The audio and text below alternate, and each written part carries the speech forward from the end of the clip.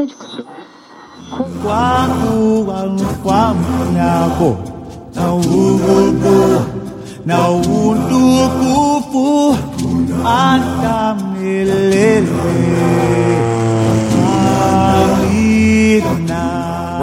from high above the reserve, this is Radio Harambe.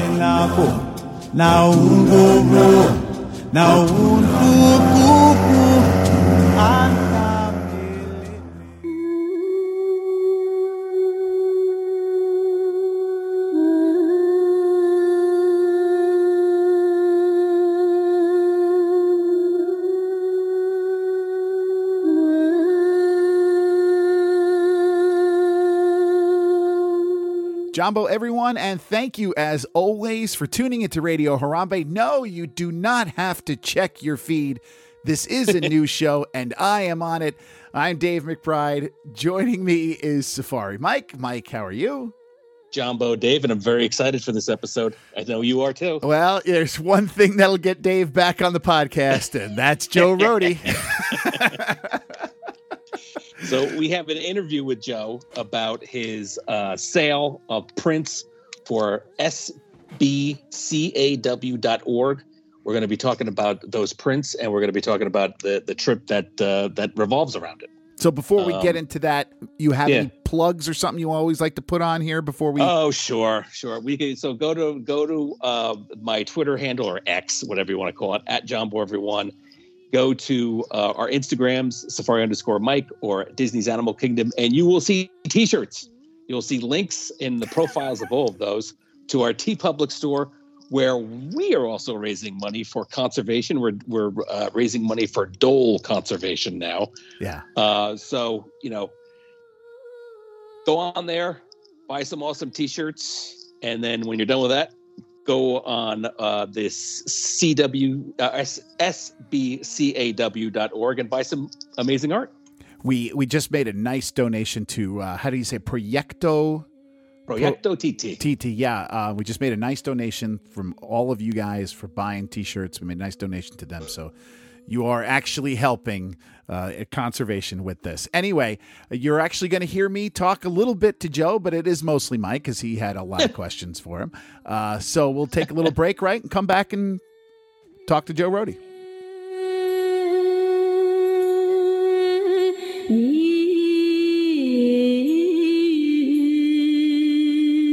And joining us now, yes, you're hearing my voice, but you're also going to hear somebody else who we haven't talked to in a few months.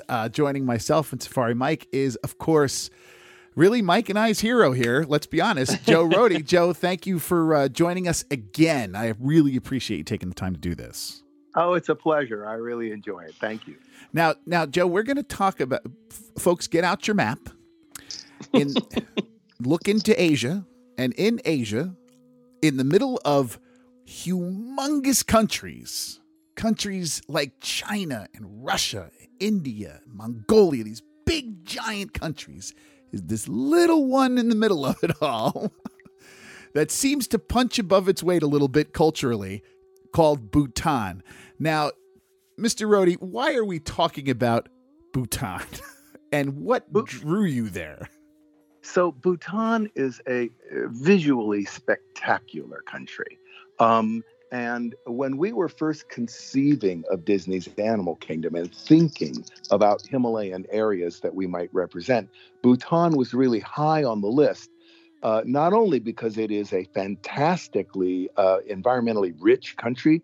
They've preserved huge amounts of their own land. There's lots of wildlife, but also where it is in the Himalayas is fairly green, rich, lush kind of place, which for us thinking about building in Florida made more sense as the kind of place we might be able to represent. So early on, when we were talking Animal Kingdom, we tended to talk in terms of Bhutan. And I don't know if you have a mental picture of the architecture of Bhutan. It's spectacular, beautiful, colorful, with these kind of Swiss chalet kind of cantilevered roofs and lots of woodwork and stuff. So it seemed like it would be a really lush, lavish kind of look. And that's how it was in our conversation at the beginning. And this is a trip that happened in 1994. Yeah, so Right. So years before the opening of as we're still going through the process, right, of getting our getting our ideas put together, I would imagine. Yeah, this was before before they had made a decision to build the park, which was sometime in '95, by my recollection. And so we were still sort of in spec. And this particular trip was actually, the Bhutan part of the trip was part of a much longer trip across India, Indonesia. I think we were in Thailand for part of this trip. It was this massive, epic journey across Asia. And we stayed in Bhutan, this lovely little inn kind of place where they had just opened, and they didn't have time to get carpets yet. So they'd spread pine boughs out all over the floor. So the whole thing just smelled like fresh pine. It was really a wonderful journey. Mike, before I hand it over to you, I just want to tell the people listening, if you don't have a mental picture and you want one, Google Tiger's Nest Monastery, and take a look at that. I mean, just spectacular, unbelievable architecture, and exactly what we've always talked about blending people with the surroundings and the earth. I mean, it's a mind-blowing place just when you look at the pictures of it. Anyway, go ahead. Yeah, so we were there. We timed it so that we would be there for a festival that took place in the town called Paro. Paro is basically where the town you fly into, the only flat place in the country where you could put an airplane. I mean, really nothing but mountains. I mean, literally, just the whole country is mountains.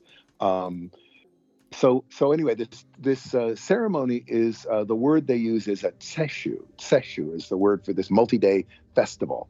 And it is mainly, obviously they're all rituals, but they're also sort of dance rituals and music rituals and these ceremonial kind of mask performances. And at the time we were also looking, a lot of the reason we were going where we were going was also to look at performance, ritual, ceremony, dance, what kind of things could happen in this park.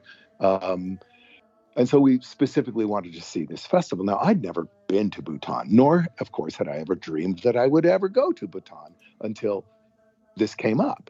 And so we're there, and it was a long time ago. There were tourists there, but there are not very many tourists there. But there are thousands and thousands of local Bhutanese people from all over the country. And back in the day, they all wore nothing but their traditional, very colorful clothing when they're out in public. I don't know what they wore at home, T-shirts with chips on it or something. But when they were out in public, they all wore these fantastically rich robes. And so there we were with this like incredible color everywhere and a whole variety of dances. But this one in particular, this black hat dance, really stood out to me. It's very hypnotic kind of ritual dance. And so that was the inspiration for the series of paintings. They came from sketches that I had done, during, as you know, I sketch a lot, right? And then the paintings are based on the sketches that I do in the field. Mike, I got to just throw one thing in here because Go ahead. mentioned Paro. The Paro International Airport is always on the list of the craziest places to fly into. There's only like 12 pilots that can even fly into this airport. It is something like there's like 18,000 foot peaks around it. It's in this valley. It's always on there. I can only imagine. I mean, you talk about an out of the way place. Oh, no. He went there. It's nuts when you're flying in. You're flying in and you're looking out the window and you can see people's faces. I mean, you're just coming straight down this narrow valley. It's really something. And those guys are fantastic. And they have to do a kind of a hairpin hook around turn to come around and land. And there's a place I've been back since then several times, and I stay at this one traditional kind of inn that overlooks the valley. And I swear the airplane, you could like see the rivets go by, and it goes by over the roof as they make their circle to land at the airport. But it is spectacular. It is beautiful, and it's a really it's a very rich and very self-aware of its richness culture. They've done a great job, trying really hard in the face of modern, life to keep their country, not from just being overrun by itself. And so there's just lots of beautiful preserved land, animals, landscape. It's really stunning. Anyway, so the paintings I did. And then, as you know, every year I've been trying to do a fundraising effort for this local arts community, the Santa Barbara Community Arts Workshop, which is a kind of a big communal space for all kinds of creative people, not just physical, visual artists, dance, music, performance, all kinds of stuff. And it's a great space, and it's a great community asset. And they've been trying for years to complete the master plan, to just get the whole thing done. And so nowadays, what I try to do with my art, part of the reason I was up in the Arctic on another whole other thing, is to use the art purposefully, to use this art to do things with it. And so I gave them 4 of these paintings. These 4, they sort of fit together a little bit like tiles. You can make little compositions with them. They made prints of them. We've sold out of one of them. There's one that's an image of a drummer that is sold out. The other 3, they still have. And those 3 fit together in funky, cool ways. I think more like in a line now to make a kind of progression. So anyway, they're selling them, and I think it's going to go on for a while still. And all the money, I don't need any of this money. All this money goes to the Santa Barbara Community Arts Workshop. That's the whole purpose. I've got this backlog of art everywhere, and believe me, trying to make a living as an artist is not just difficult, but it's a big headache. So it's like, no. Here's the paintings. You guys do it, keep the money. So it'll all go to them. I'm not getting a piece of this. It's just for them. You buy the art, you support the arts in a community that, space is expensive here. So having a space for artists in this community in particular is kind of important. Now, before we'll talk a few more minutes about this trip to Bhutan. If you're listening at home, you should go on SB, as in Santa Barbara, CAW. So sbcaw.org, and see the paintings as we maybe talk about them a little bit, and certainly buy some. I already bought Twirling from Above, so great, that'll be up at my house one of these, sooner rather than later.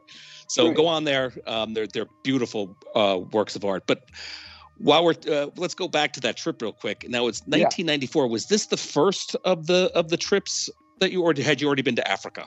No, we'd been to Africa already. Okay. I think he'd even been to Nepal on a separate trip by this time. But this trip also was in India and a lot of places we haven't really touched upon. And actually, one of the guys on the trip, I won't say who it was, this was a fantastic trip. I mean, it took incredible effort to put this trip together, right? So we're on the airplane in the air, leaving Los Angeles. And this guy, one of my people on my team, so white as a sheet. I'm like, hey, what's wrong? He goes, I didn't want to tell you before we left, but I literally have a phobic mortal fear of flying. I'm not going to use this name, but I look at him, but are you out of your mind? We fly 25 times on this trip, 25 airplanes. Wow. And the guy who was our guide had been an ex-military pilot for the Greek Air Force. So everywhere we went, he'd look at a plane and go, wow, I haven't seen one of these before. They don't use that triple cable anymore. And, look at the landing gear here. Man, that looks like 1957. I mean, like, oh my God. At one point, we were landing in Agra, right? And it's nighttime. We've been flying all day long. We're coming down. The airplane makes a sound that it makes when it's going to land. You can tell it's going to land, right? And there's nothing out there. It's pitch black. Nothing. It's like the middle of the ocean. Nothing. And we're coming down. I can tell we're coming down. The landing gear, you can hear the landing gear are coming out. Where are we, right?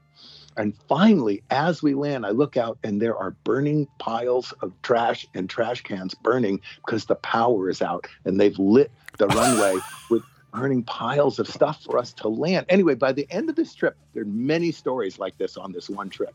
By the end of this trip, this guy goes, I have to thank you because I think I'm over my fear of flying because of all this stuff that happened. So that was kind of a fun secondary aspect of the trip. But it was one of these things. It was back at a time when, once you've made a decision about what you're going to do, you're really targeted, right? Really targeted. The nature of these trips is very different. With these early recon trips, and we still do them, when there's a new idea coming. But the early recon trips are wonderful because you're so open to so much because you're not sure yet what you're going to do. And you don't want to over-specify because you might see something better than you thought you were going to do. You see something, you're like, oh, no, that's what we should do. And so they're just wonderful experiential time to be somewhere because you're not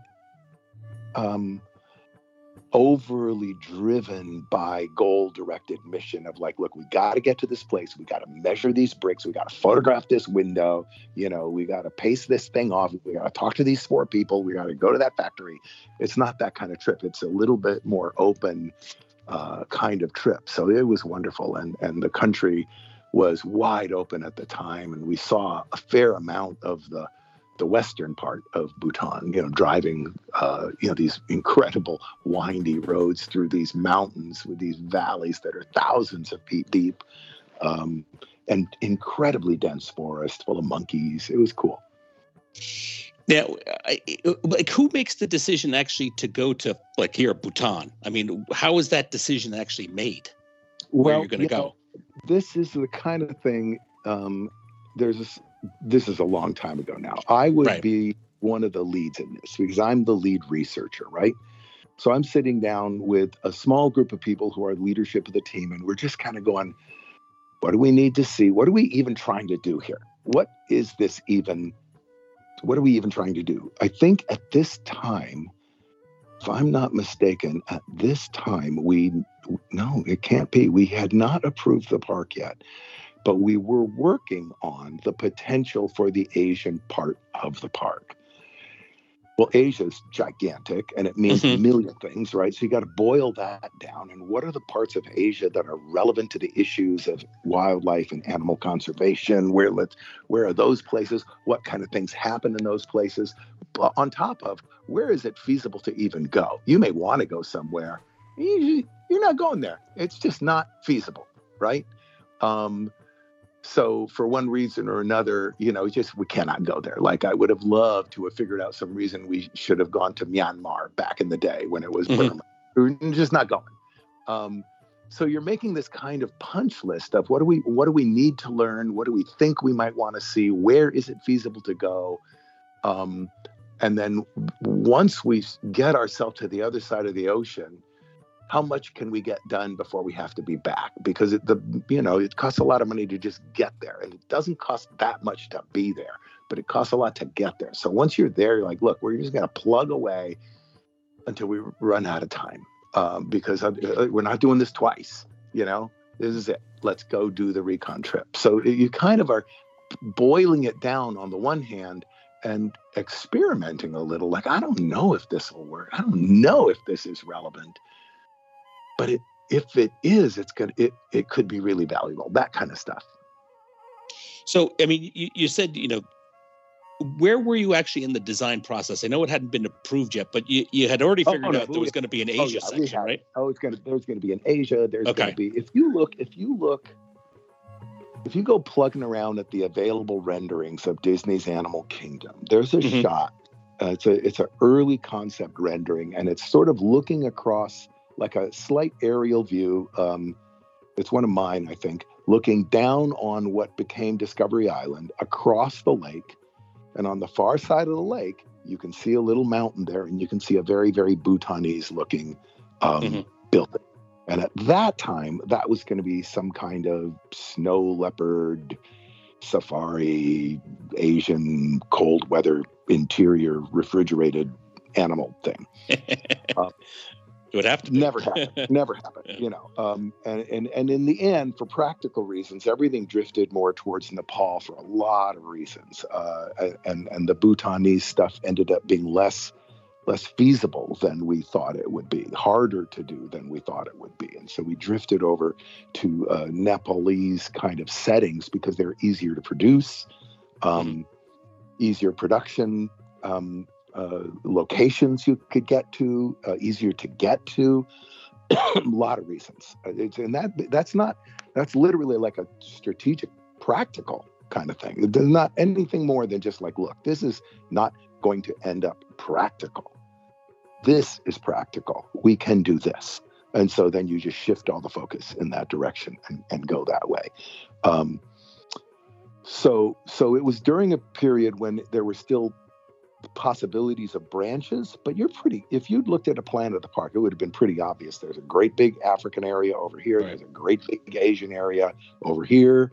There's an island in the middle. I think this was back when, this is all sort of funky insidery kind of stuff, but you know where the Lion King Theater sits now, where it now up in the town, there used to be a big loop of the river that went all the way up in there. So the river actually went up to where the hippos were in the safari and came back again. And again, that turned to be like, how about if we don't do that? Because that costs a fortune, like a fortune. But there's so it was late in the evolution, but not the final version of the park working on. And this was all going. And you also said, you were looking at Himalayan areas that we wanted to represent. Even back then in 1994, were you thinking there would be like a Himalayan section? I'm sure Expedition Everest wasn't in your mind, but. No. We're sort of thinking, look, how many places are there where there are animals that are interesting that people want to see?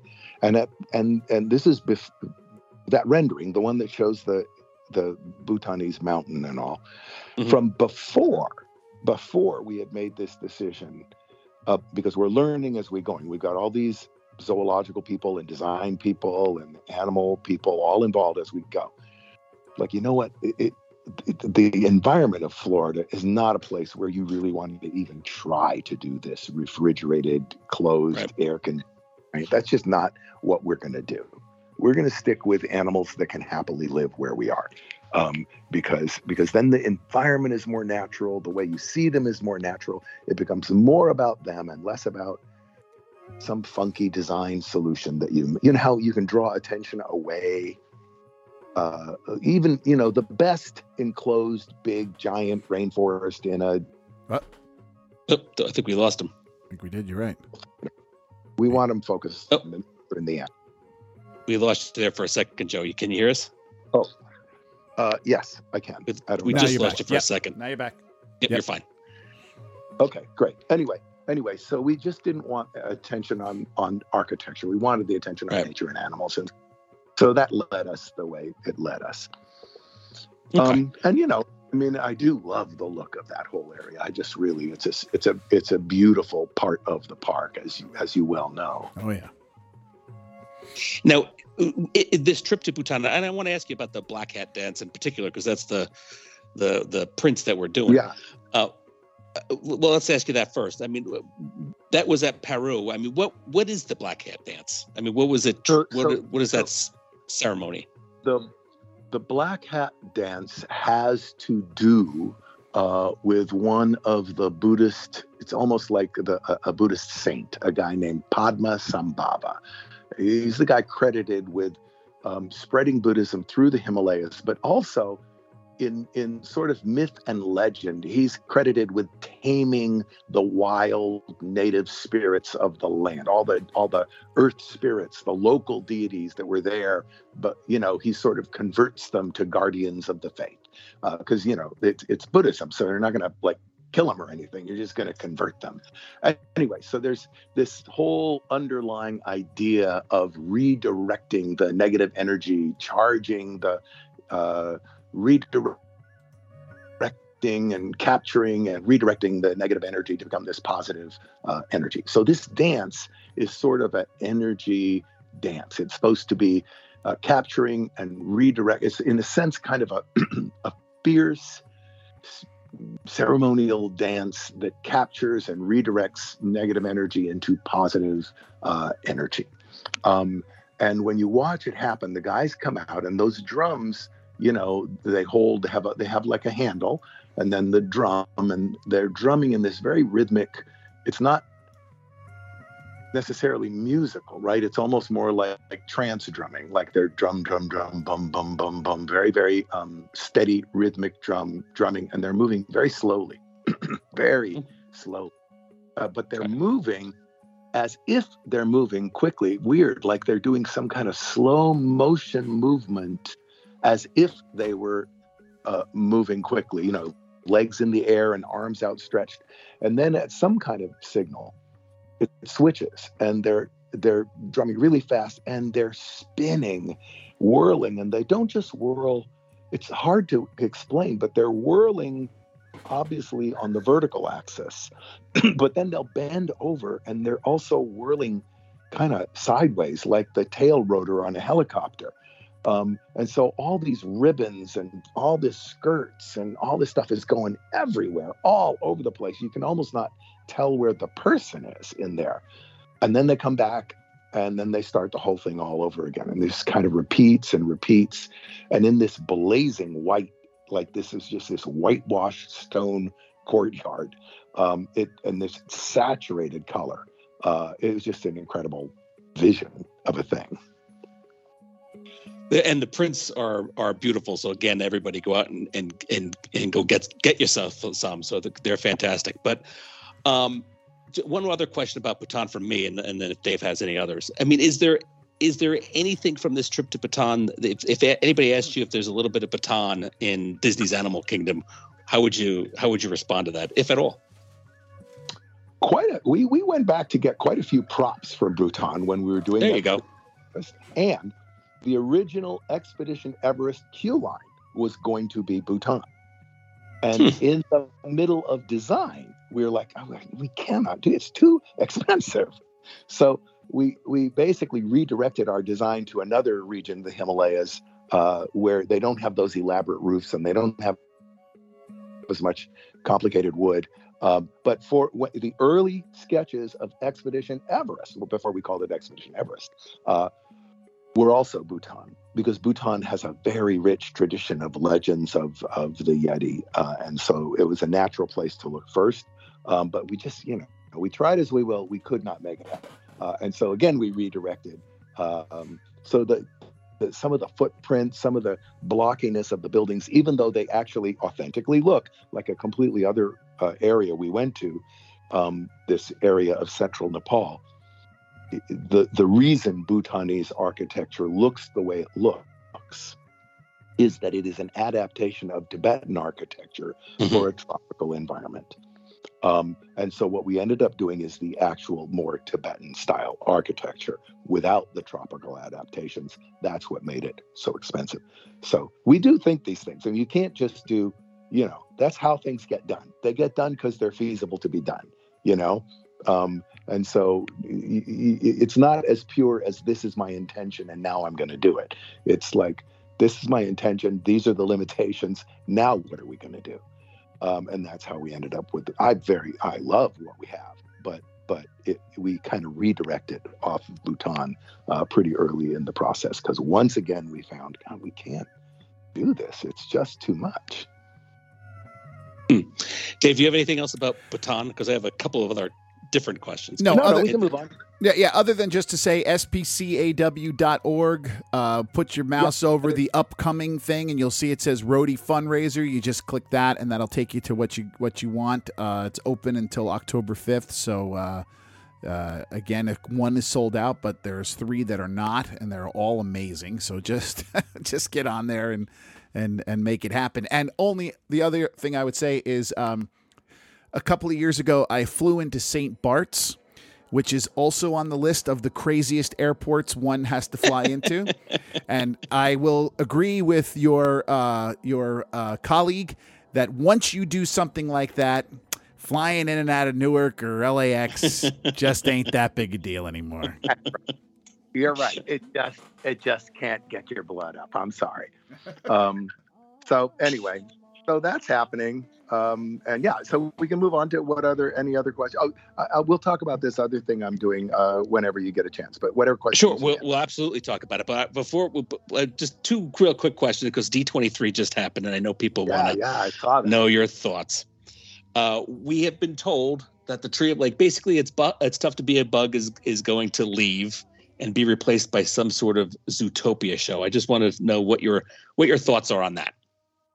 You know, I'm interested to see. I think this is a very clever way of addressing the problems of a Zootopia character at Animal Kingdom, because within that tree, you know, they can form more. It's more like they're spokespersons. They can be the role of a talking animal that's like a human, because they're in a place where they're going to talk to you. They're going to address you, presumably, I presume. So I think of all the possible places you could do this, this is an interesting choice. It's interesting. I know absolutely, truly nothing, like black hole, nothing about what this show might be, other than the picture that I saw and thinking through, okay, right. Tree of Life, it's right in the middle of the park. What are you going to do? Blah, blah, blah. What might you be able to do? That I know nothing.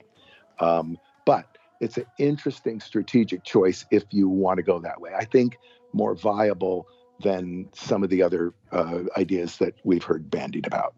Right. I mean, I've had numerous arguments with people on X about the quote unquote no pants rule, which applies to Zootopia. But I agree with you. I think it's an interesting choice. You know, it's easy. This becomes a long conversation about this. You know, not that we're going to, but the no pants rule is really a metaphor. We want to talk about animals and nature. We want things in this park to revolve around animals and the nature of animals. That's what we want. And so this is the forum of the Tree of Life seems like a really interesting place to try to do that with these characters. I think that's interesting. Knowing nothing, truly nothing. But I think that's an interesting staging possibility. The other one, of course, was that, and they didn't even say that this was a definite, but Tropical America will replace Dinoland. Now, of course, I love Dinoland, the backstory, all of about Dinoland. But what are your thoughts on perhaps a Tropical America coming and what you saw on the concept art? Well, I mean, I just saw that aerial view, so we all can see what the aerial view is.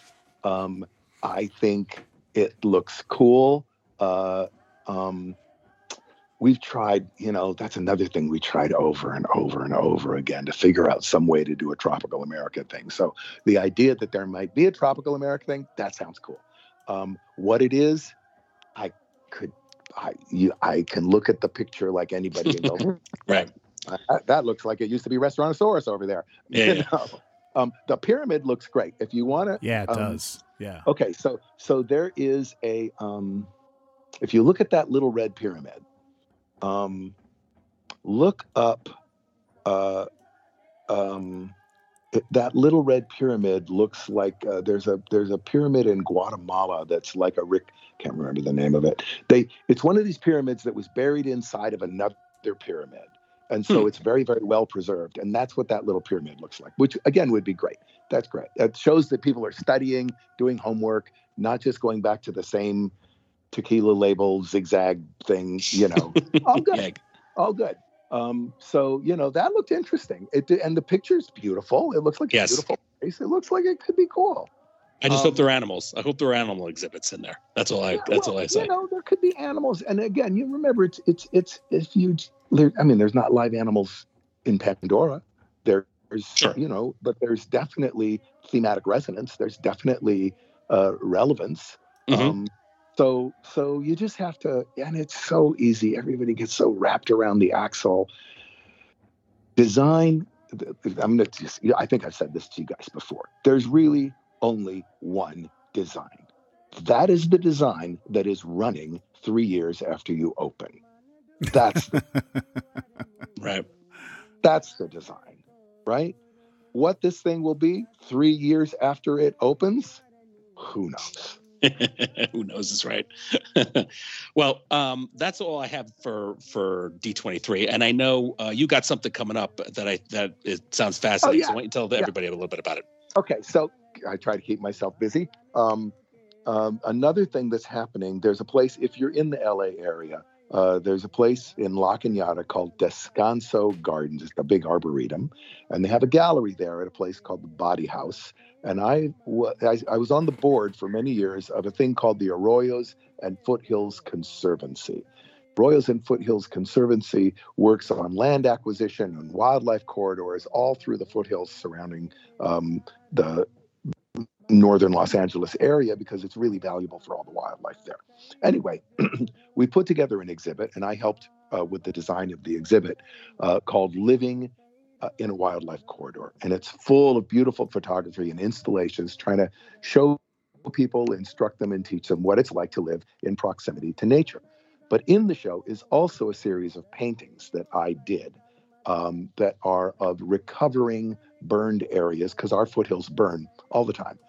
And then, 2 years later, they look like nothing ever happened. So my paintings are there. There's actually a life-size cutout of me sketching in the wilderness. And I'm there. So anyway, the salient. Do you get to keep that after the... Sunday, the 17th of September at 11 o'clock, I will be speaking there about the art, about sketching, about wildlife conservation, about wildlife corridors. And I'll be there from 11 to 12 or so at the Body House at Descanso Gardens with these paintings. And I think they're going to bring out some of the other paintings that weren't out on exhibit. So it'll be a little bit of an art show and me talking about the value of sketching and art and working out in nature and all of that. So if that kind of thing interests you, I will be there and I'll see you there. Okay. Dave, anything else? No, I did it all there, as always. So again, everybody go to, I will have in all my social media links to this art sale. Please go and it's for a good cause and it's beautiful art. So absolutely. And Joe, thank you very much for being on. Oh no, I love you guys. It was great. It was really fun. Thanks again.